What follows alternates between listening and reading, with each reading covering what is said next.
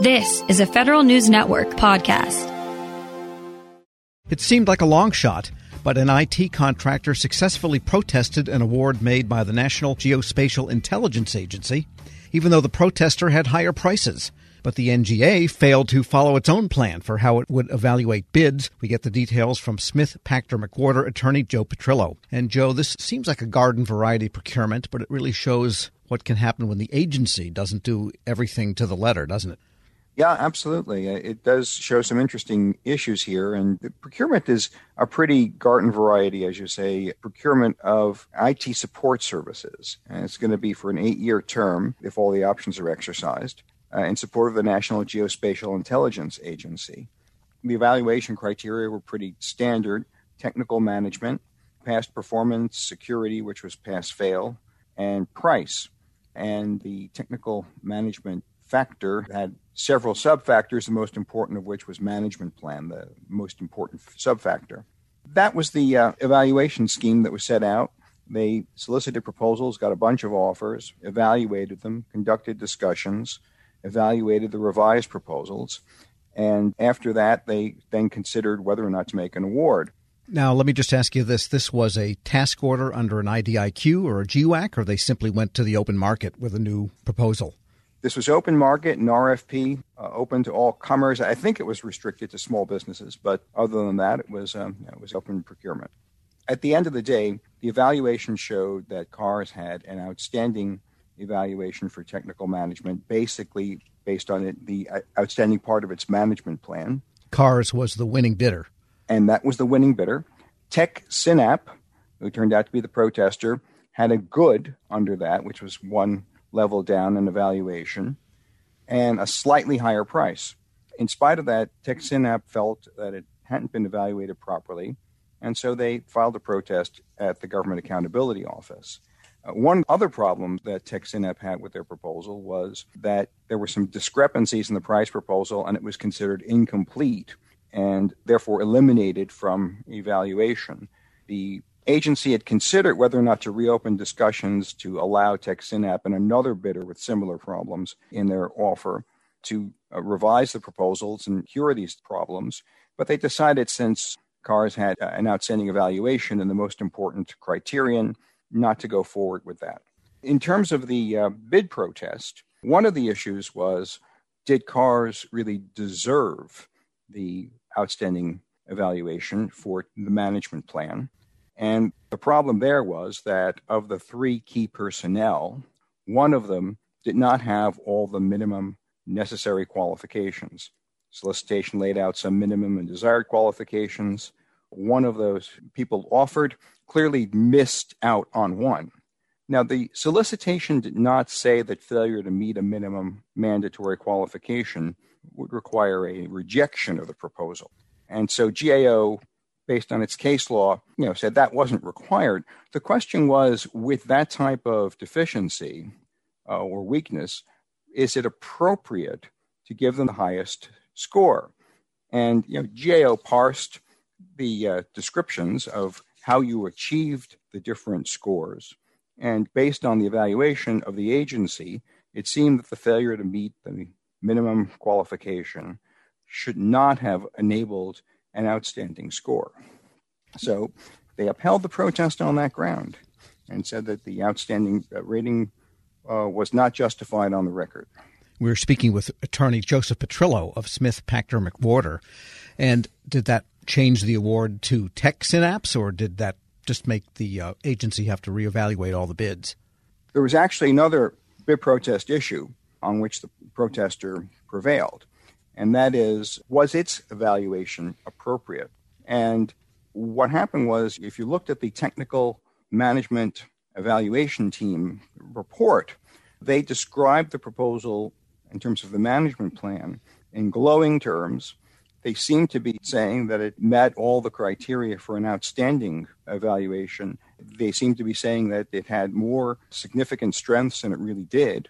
And GAO looked at that and then looked at the ultimate grade of simply good and questioned that as well. It didn't meet the criteria that the agency had laid out if you looked at the words of the evaluation. So that's a second problem with the evaluation. Those two issues called into question the agency's decision not to reopen for discussions to cure some fairly minor problems with the price proposal. So the protest was sustained, and the agency now has to either make a proper evaluation or open proposals for another round of discussion. Yeah, interesting. So what I'm hearing is the main lesson here is if managerial quality is the top criterion and some of the people that are part of the management in the bid don't have the minimum requirements set out in the solicitation, then it's pretty hard to imagine how you could get an excellent or a top-rated managerial score if your people don't meet the basic criteria. Yeah, that makes sense. The bottom line is you need consistency between the actual facts of the evaluation and the scores and judgments that are made based on those facts. If they're not adding up, then GAO's got a problem with the award decision. Yeah, and it's probably a good idea if a couple of contractors are incomplete or something in the pricing area. I mean, if you have 3 bids or 5 bids and 3 or 4 of them are incomplete, that's a sign that maybe there was something unclear about the solicitation, and you probably should have those discussions to, as you put it, cure the deficiency in the bid. At least then everyone's on a level playing field. Yeah, that's right. I mean, there are issues that seem fairly minor in terms of disqualification, but the whole idea of having discussions is you get the proposals in a way that gives the government the best choices to make in terms of who it's going to select as the awardee. All right. Well, lessons learned once again. Joseph Petrillo is a procurement attorney with Smith, Pachter, McWhorter. Thanks so much. Thank you, Tom. We'll post this interview at federalnewsnetwork.com/Federal Drive. Subscribe to the Federal Drive at Podcast One or wherever you get your shows. Welcome to the Lessons in Leadership podcast. I'm your host, Shane Canfield, CEO of WEPA. I'm thrilled today to be joined by Rick Wade, Senior Vice President of Strategic Alliances and Outreach at the U.S. Chamber of Commerce. Previously, Rick was a Senior Advisor and Deputy Chief of Staff to Secretary of Commerce Gary Locke. He worked closely with the Obama administration, and he also worked with Commerce's Economic Development Administration to foster regional economic development in distressed areas and with the Minority Business Development Agency to create jobs through the growth of minority-owned businesses. He received a BS from the University of South Carolina and an MPA from Harvard University. Rick, welcome, and thanks so much for joining me. And thank you so much for having me. Look forward to the conversation. Rick, in today's environment, leaders have had to adapt and find new ways to lead with transparency and empathy. But can you tell us a bit about how you've adapted your leadership style? This past year has clearly presented some unique challenges that certainly me, or I as a leader, have had to adapt. You think about a pandemic, for example, that has placed us in probably one of the most challenging circumstances is sort of lead in a virtual world now. I've not been in my office for nearly a year. And the idea that we don't have the human interaction, which I think is very important when you think about the empathy that is a very important value of leadership. So trying to lead from a virtual environment, Shane, and be empathetic and be sensitive to the needs of others has presented terribly difficult challenge. One of the other defining moments, I think, in our time that has dictated a change in leadership, if you will, was the murder of George Floyd. I think it created a whole different consciousness in America and certainly within me about the importance of being empathetic in the way I lead, to be inclusive, to lead in a way in which you're very sensitive to the impact of your decisions on others across our community. So it certainly has been a challenging year to adapt, but I'm happy to say that I'm still here and we're moving forward. Perfect. Throughout your career, what have been some pivotal moments or lessons learned that have shaped the leader that you are today?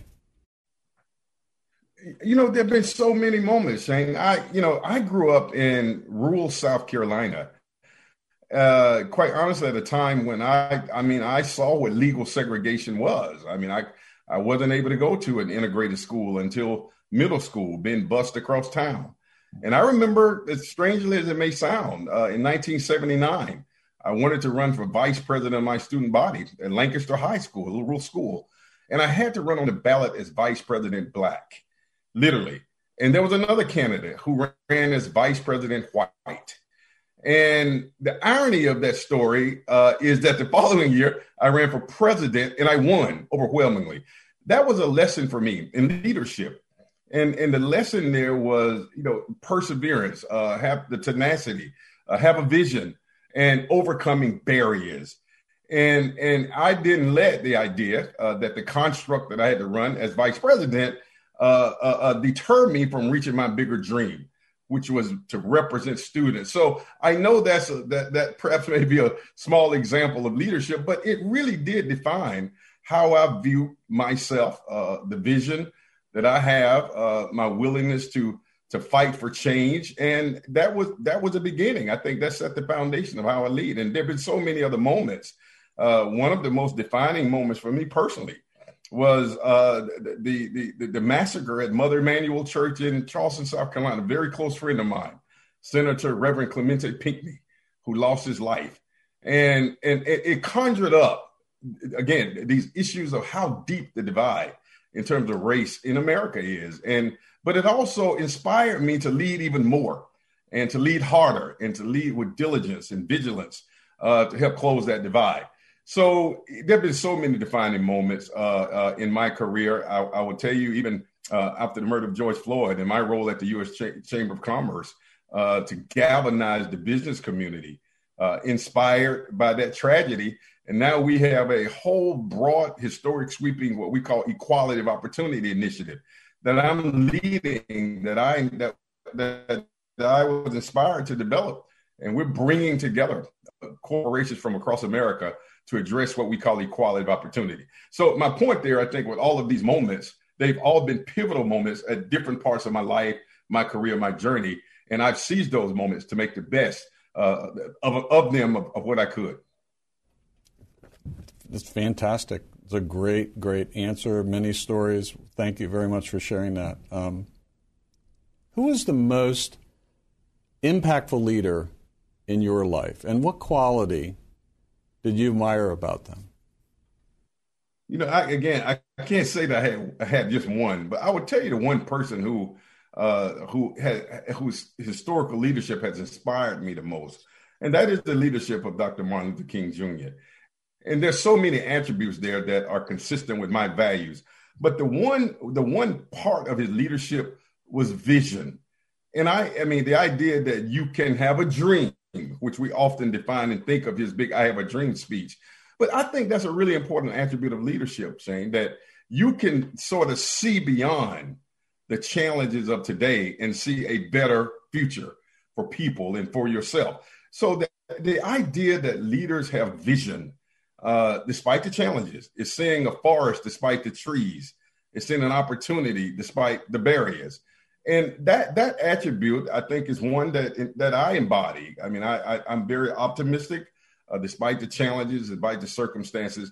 So the whole notion of vision was a very important attribute that I learned and that I've tried to emulate from the leadership of Dr. King. Wow, fantastic. And as someone who's got an extensive background in federal service and out of federal service, what advice would you give to feds looking to develop leadership skills? And you can talk about mid-career, senior career, early career. What comes to mind there? Yeah, listen, I mean, you're aware that I had the fortunate opportunity. We didn't have a Secretary of Commerce when President Obama, of course, I served as one of his senior advisors, was inaugurated.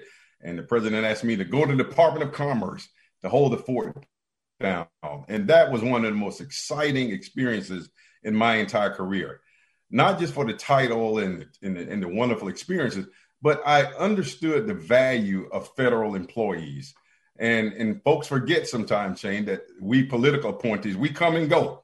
But the folks who are grinding every day, who are at their desk no matter rain, sleet, or snow, who bring innovations, but yet don't get the credit for it because the political appointees get all the credit.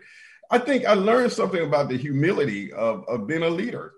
And I built so many friends who were federal employees, not just at the manager level, but the frontline workers, the administrative assistants. And I was very deliberate. I mean, one of the things that I was most proud of, strangely enough, I was that guy, even though I was senior advisor to the Secretary of Commerce, and my office was on the floor, at the top floor. We call it the blue carpet, Shane. But I made a deliberate point to go eat in the cafeteria every day, as many days as I could, just to sit down and talk with employees. And I grew from that. And there were so many times where I took their ideas back to the blue carpet and said, and I told the Secretary Locke, you got to go down and sit down and talk with regular, common, everyday folks. They're in the cafeteria, not in the dining room on the blue carpet. And so he started doing that. So the point is, I think for me, the advice that I would give is to continue to do the hard work. I do think that we should do a better job in government in providing the kind of admiration for those workers as we do the high level appointees.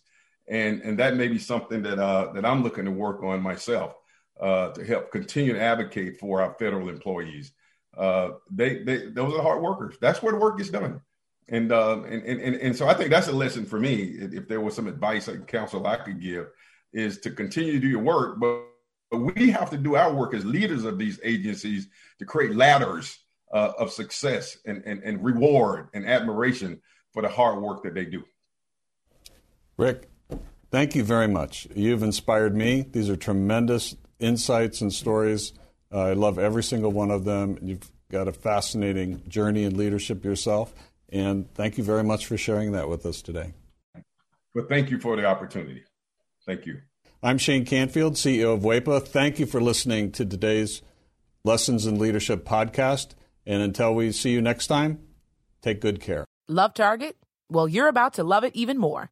Target's new Red Card Reloadable saves you 5% every Target trip, in-store and online, and doesn't require a bank account or credit check to get approved. Target.com/redcard to get all the details. Restrictions apply.